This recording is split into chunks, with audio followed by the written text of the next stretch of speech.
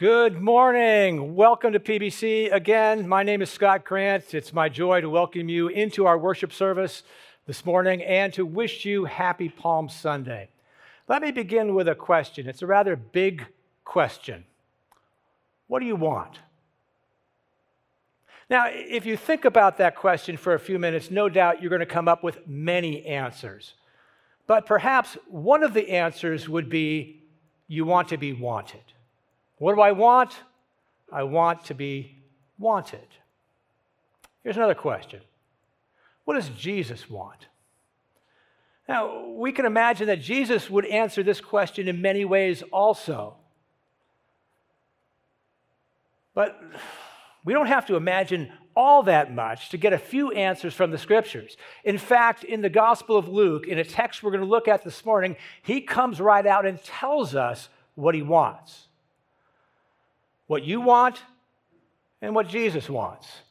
What do they have to do with each other? We're going to find out this morning by looking at a couple of texts in the Gospel of Luke. We have been looking at the book of Lamentations. We've spent 5 weeks in Lamentations in a Lent series examining this amazing book. And in that book, Jeremiah is looking back at the destruction of Jerusalem in 586 BC by the Babylonians. Now, today we're going to look at the Lamentations of Jesus. And the Lamentations of Jeremiah and the Lamentations of Jesus have much in common. Jesus also is lamenting the destruction of Jerusalem, but he is looking forward because Jerusalem had been rebuilt and had been embellished, but he was looking forward to if you can say looking forward being the right word, but looking forward to the destruction of Jerusalem in 70 AD by the Romans. These are the Lamentations of Jesus. So, in the book of Lamentations, Jeremiah says, somewhat tentatively, there may yet be hope. And so we ask the question, especially in considering New Testament texts, is there hope for this broken world? And we're going to find out today. We're looking at 2 texts in the Gospel of Luke, the second of which is a Palm Sunday text. First of all, we're in Luke chapter 13, verses 34 and 35. This is before Jesus got to Jerusalem, but he was anticipating that day in his journey toward Jerusalem. Luke 13, verse 34. Here's his lament. "O Jerusalem, Jerusalem, the city that kills the prophets and stones those who are sent to it. How often would I have gathered your children together as a hen gathers her brood under her wings, and you were not willing. Behold, your house is forsaken." Jesus wants to gather Jerusalem the way a mother hen gathers her chicks. He wants to protect Jerusalem, and he wants to nurture Jerusalem. And not just the city, because the city stands as a metaphor for all the people of Israel. He wants to protect and nurture the people of Israel. But Israel is unwilling. He says, how often I wanted to do this. Literally, how often I wanted to do this. And this speaks of the depth of his desire and the persistence of his desire. He wants desperately to gather Jerusalem, to protect Jerusalem, really from the wrath of God. The wrath of God is coming unless they turn. Just like the wrath of God came in Jeremiah's day. He wants to protect them and nurture them. He wants this desperately, but literally they are not wanting. Jesus wants something for them that is good for them, but they do not want it. They want something else. They want something that's actually bad for them, even though they think it's something that's good for them. You see, as Jesus is wanting to gather Jerusalem, what is Jerusalem doing? For the most part, it's gathering arms. It's gathering it together and taking up arms and planning a rebellion against Rome, the superpower of the day that it was oppressing them. And Jesus will later in the Gospel of Luke accuse them of turning the house of the Lord, that is the temple, into a den of insurrectionists. So Jesus here is inviting, but he's not forcing. Jesus does not force himself on us. He invites, he woos, but he invites and he offers himself, and he leaves it up to us. He gives us the dignity of choice. Consider the imagery. It's the hen with the wings spread open wide. The hen does not go chasing after the chicks. The hen opens wide her wings and invites the chicks to come in order to protect the chicks from some sort of external threat. Then Jesus is going to protect them, ultimately from the wrath of God, but also from their rebellious ways as well. And Jesus says, your house, that is the temple, is forsaken by God. You see, this is the place where God dwelt symbolically. When the temple was first built, he filled it with his glory, his visible presence. And after the temple was rebuilt, there's no evidence that he ever filled it that way again. In any event, the people are not following him, so this building, which is supposed to be God's house, is just a shell of a building. It's just a building. It can be destroyed. It doesn't matter anymore because the people have forsaken the Lord. Therefore, the Lord has forsaken the house. The children of Israel, the children of Jerusalem, that's the people. It's not just the kids, it's the people. They don't want the Lord. They don't want Jesus. They don't want what he is offering. And Jeremiah said something similar in Lamentations chapter 1, verse 16, speaking for Jerusalem. My children are desolate, for the enemy has prevailed. That's our first text, Luke chapter 13. Now on to our Palm Sunday text, which is found in Luke chapter 19. Now, the children did a wonderful job of describing for us the triumphal entry, but on the same day as Jesus approached Jerusalem, he said something about Jerusalem, and we're going to look at that text. Luke chapter 19, verse 41. And when he drew near to Jerusalem and saw the city, he wept over it, saying, would that you, even you, had known on this day the things that make for peace, but now they are hidden from your eyes. For the days will come upon you when your enemies will set up a barricade around you and surround you and hem you in on every side and tear you down to the ground, you and your children within you. That's the people. And they will not leave one stone upon another in you because you did not know the time of your visitation. So, can you imagine what Jesus is going through? Desperately wanting to gather Jerusalem, desperately wanting to nurture and protect Jerusalem, and Jerusalem doesn't want it. And finally, when Jerusalem comes into view, he sees the city, yes, but not just the city. He sees into the hearts of the people, and he weeps. He weeps over it. He weeps over what the people are doing to themselves. They don't want him. They don't want what he's offering. They don't want the peace that he's offering. They don't want the Lord. They want something different. And he can see that they're going to reject him.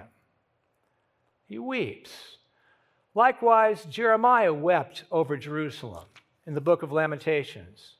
Chapter 3, verse 48, Jeremiah says this, my eyes flow with rivers of tears because of the destruction of the daughter of my people. That's Jerusalem. And Jesus wishes they had known the things that make for peace, but he says now they are hidden from your eyes. You see, the people of Jerusalem, the people of Israel have been so resistant for so long that they've reached the point of no return. And sometimes if people are so resistant for so long, God just cooperates with that. If people have hardened their hearts against him, he lets them do that. He actually gives them a helping hand. If this is what you want, he gives them the dignity of choice and says, here, you can have it. And then ultimately they reach the point of no return where they can't actually see truth anymore. This is what seems to have happened to Jerusalem. The things that make for peace have been hidden from their eyes, hidden by God because of their own choice. Peace, that's what Jesus is offering. He's offering peace with God and peace with others insofar as peace with others is possible. They don't want peace, most of them don't want peace with Rome.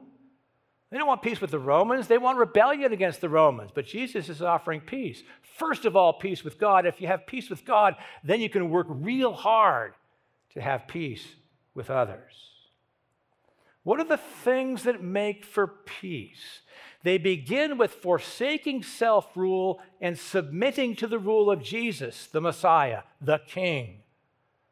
Submitting to his rule. These are the things that make for peace. Jerusalem doesn't want those things.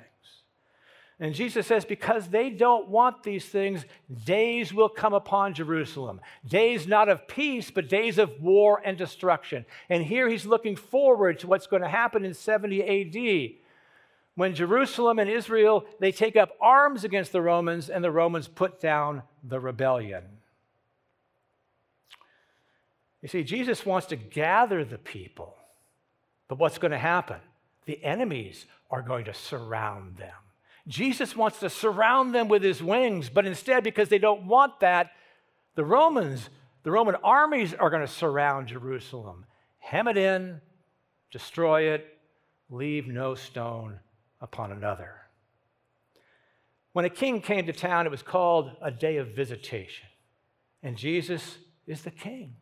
He's Jerusalem's rightful king, and he's coming to town. This is the day of visitation because the king is here, but Jerusalem cannot see it, cannot recognize the day of visitation because they cannot recognize the king. And we ask ourselves, why not? Why couldn't they see? Why couldn't Jerusalem see the king coming to her? The people were blinded by power, as so many people are. Many people wanted the power. They wanted to overthrow Rome and have all the power for themselves. They were blinded by that lust for earthly power. There were others who were more in bed with the Romans and collaborated with the Romans, and they managed to arrange for themselves a pretty healthy lives for themselves. And so they didn't want any upstarts like Jesus messing with the status quo. So Jesus pretty much upset everyone, both the nationalists who wanted revolution and the collaborators who wanted the status quo.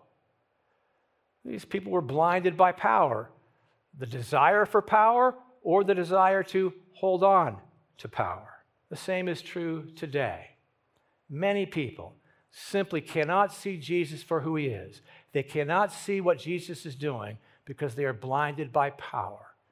They're committed to self-rule or some other form of rule that doesn't include the Prince of Peace.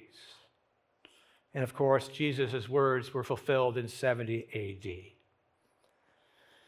And so somebody at that time, looking upon Jerusalem in 70 AD, could say the same thing that Jeremiah said in the first verse of the book of Lamentations, where he says, "How lonely sits the city that was full of people." I wonder today, is Jesus weeping today? Is he weeping because of maybe what the church in the United States is doing? And how the church in the United States, or at least many parts of the church, are blinded by power. Either the lust and the desire for power, or the lust or the desire to hold on to power. Now let's think about what all of this means for us. Back to the original question. What do you want? Maybe you want to be wanted.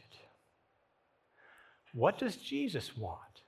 He comes right out and tells us here, he wants you. You want to be wanted, and Jesus wants you. He wants to protect you from the wrath of God, and he wants to nurture you in the love of God. And of course, he does this, first of all, by going to the cross. He says, "How often I wanted to gather you." This speaks of the persistence of his desire, the depth of his desire. He wants you. He never stops wanting you. How do you know when someone wants you? Two things. They invite you, and they welcome you. Think how nice it is to get an invitation to something that you actually want to go to, or someone who you really like invites you to come over. That lets you know that you're wanted, right? You want to be invited. And then you want to be welcomed. When you come in the door, someone who has invited you is happy to see you. It's so great to have you here. Thank you so much for coming. You want to be invited and you want to be welcomed. Again, consider the imagery. The mother hen, wings outstretched, inviting. You come to the mother hen. What does the mother hen do? Envelops you, welcomes you, closes her wings around you, lets you know that she is happy you're here. And of course, there are these great invitations in the Gospels. Jesus says, "Come to me, all who are weary and heavy laden, and I will give you rest." He says, "If anyone is thirsty, let him come to me and drink, and from his innermost being shall flow rivers of living water." Jesus in the Gospels is inviting us. Jesus today is inviting you. Jesus is inviting everyone in the entire world to come to him. Can you hear him today? Can you see the imagery in your mind of the mother hen? Use the imagery. The scriptures give us great word pictures to work with. Let those images sink into your minds. But of course, just because someone says they want you doesn't mean they really want you.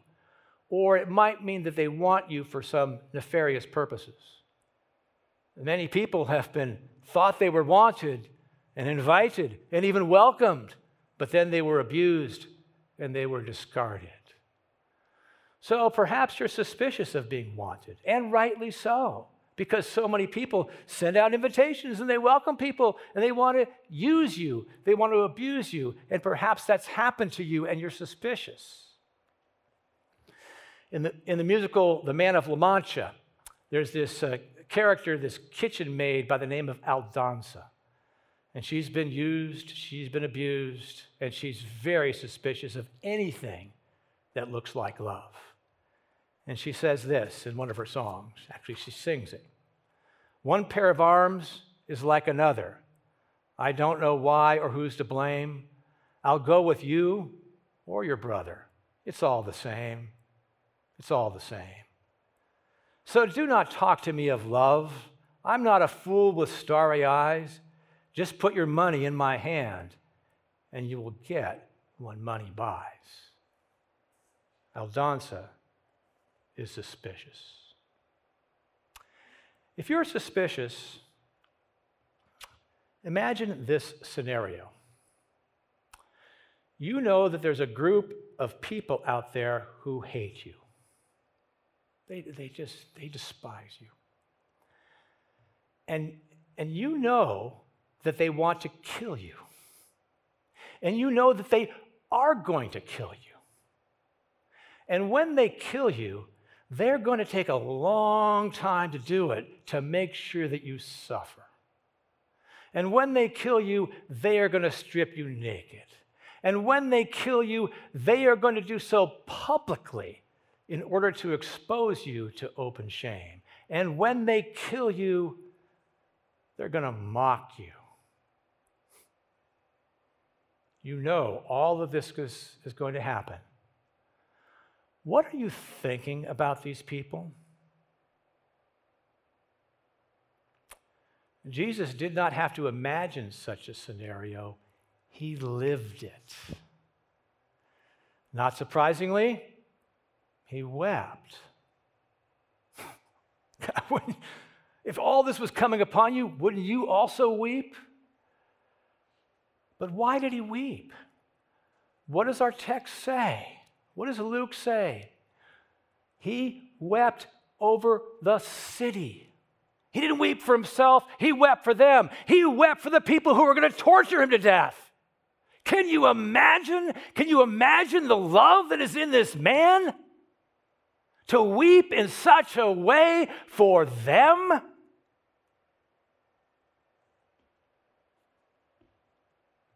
This is the love that conquers the world, my friends, and this is the love that conquers your suspicions.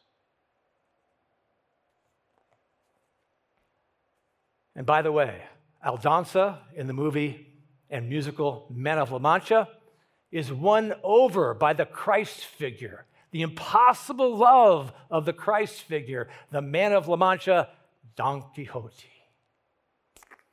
It's the impossible love of Jesus that wins us over.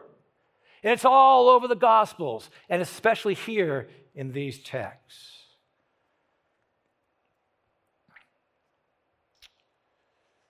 What do you want? Maybe you want to be wanted. What does Jesus want? He wants you. How do we understand this? How do we understand the love of God? I don't know. I mean, I try, and I see it, but I'm resistant just like the rest of you. There's something about me that can't completely, well, maybe none of us ever can completely understand this kind of love. It is so foreign to us.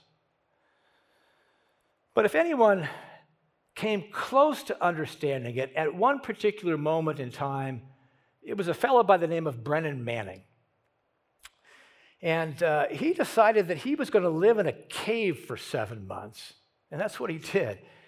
And he had his meals lowered down to him by a rope. He didn't see anybody for 7 months, and he spent the whole 7 months in prayer and reflection.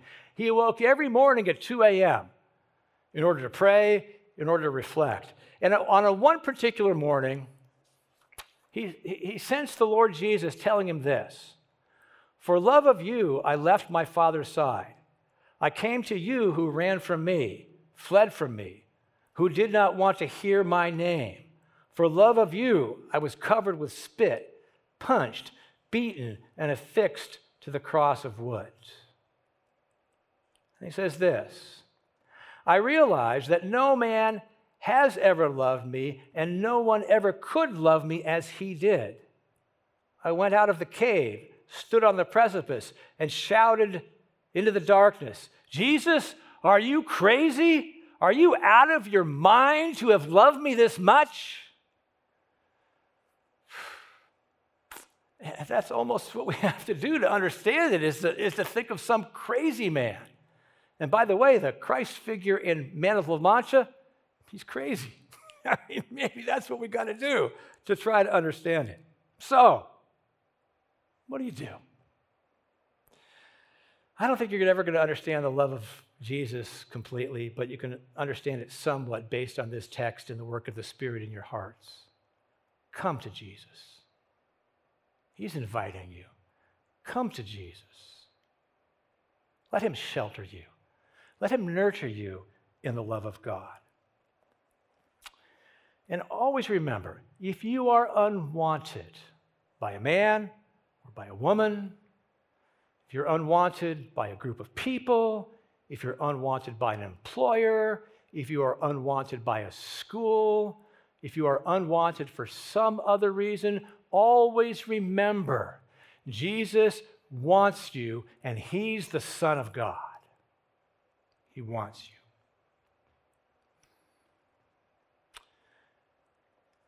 Have you come to know Jesus yet? Let me speak for a few minutes to those of you who may be seeking. You're watching because maybe you think there's something to all of this. Can you hear Jesus? Can you hear him calling to you?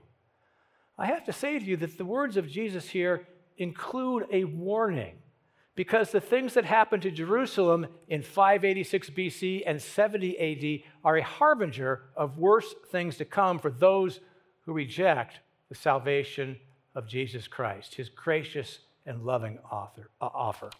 Here's what our friend Brian Morgan says at PBC Cupertino: I believe Jesus emphasized the severity of this tribulation because he wanted every generation to feel the weight of their choices as exemplary of what lay in store for those who refused the gospel. Being in hell will be like being held captive in a city under siege, shut up in a sealed tomb, inside a community that devours one another, surrounded by people, yet totally alone. And Jesus wants to shelter you from all of that, protect you from all of that, and nurture you in the love of God. It is possible to come to the point where you've been so resistant for so long that there's no going back. Well, today's not that day because you're listening to this. You're hearing my voice. You're hearing, more importantly, the voice of Jesus calling to you. Can you hear him? He's saying, come to me. The scriptures say that today is the day of salvation. Don't put it off. Today is the day of visitation. Jesus is visiting you today. Put your trust in him. Come to him. Let him gather you. Let him protect you. Let him love you. Feel that love. Know him and know salvation. And then get baptized. We're going to baptize people next week on Easter Sunday. It's a great time. Come to Jesus today, get baptized on Sunday.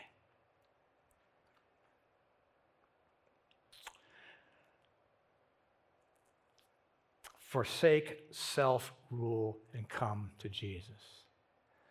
Have you ever come across somebody that you'd really like to know? Maybe you see somebody from afar, or maybe it's even a celebrity or something like that. You see somebody or a musician or a movie star or something. I kind of like to know that person. Well, how about someone who loves so much that he weeps for those who torture him to death? Do you think you'd like to know that person? You can. His name is Jesus, of course. Now, Jeremiah wept for Jerusalem. Jesus wept for Jerusalem.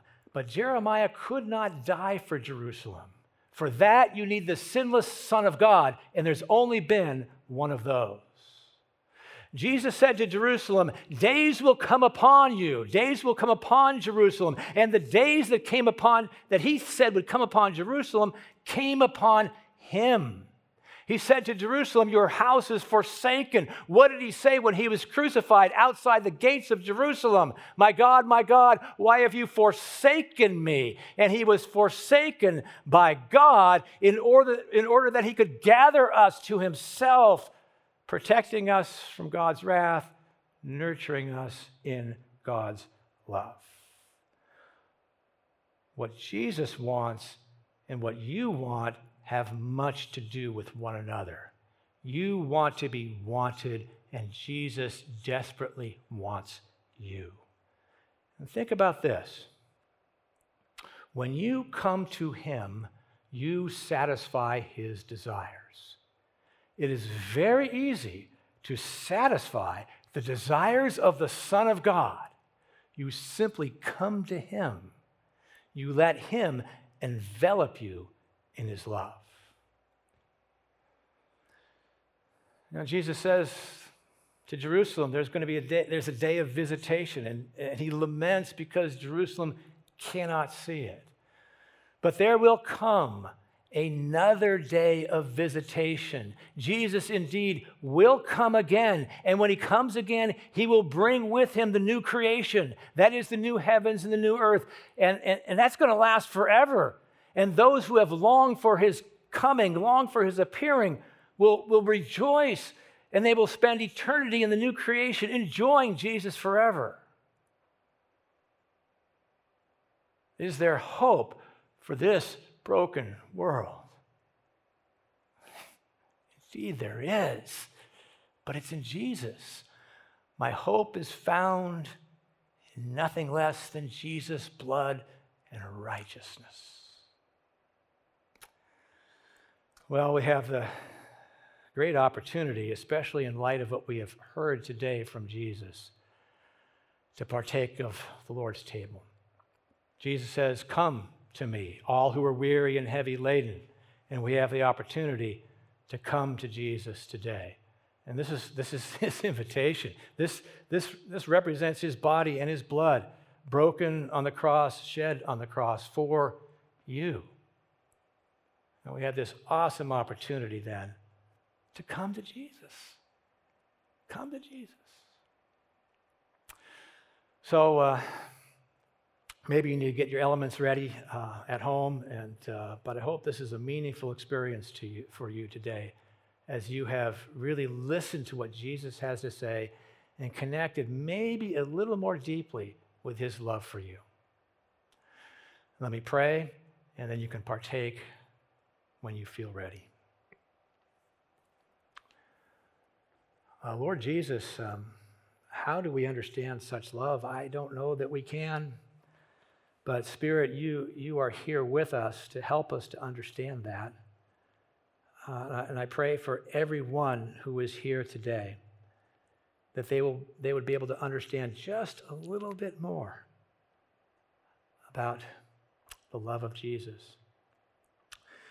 Thank you, Lord Jesus, because your love is expressed here in this table, in your body and your blood, broken and shed for us.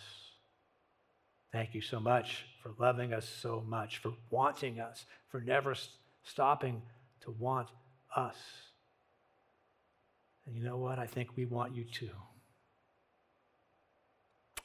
Amen.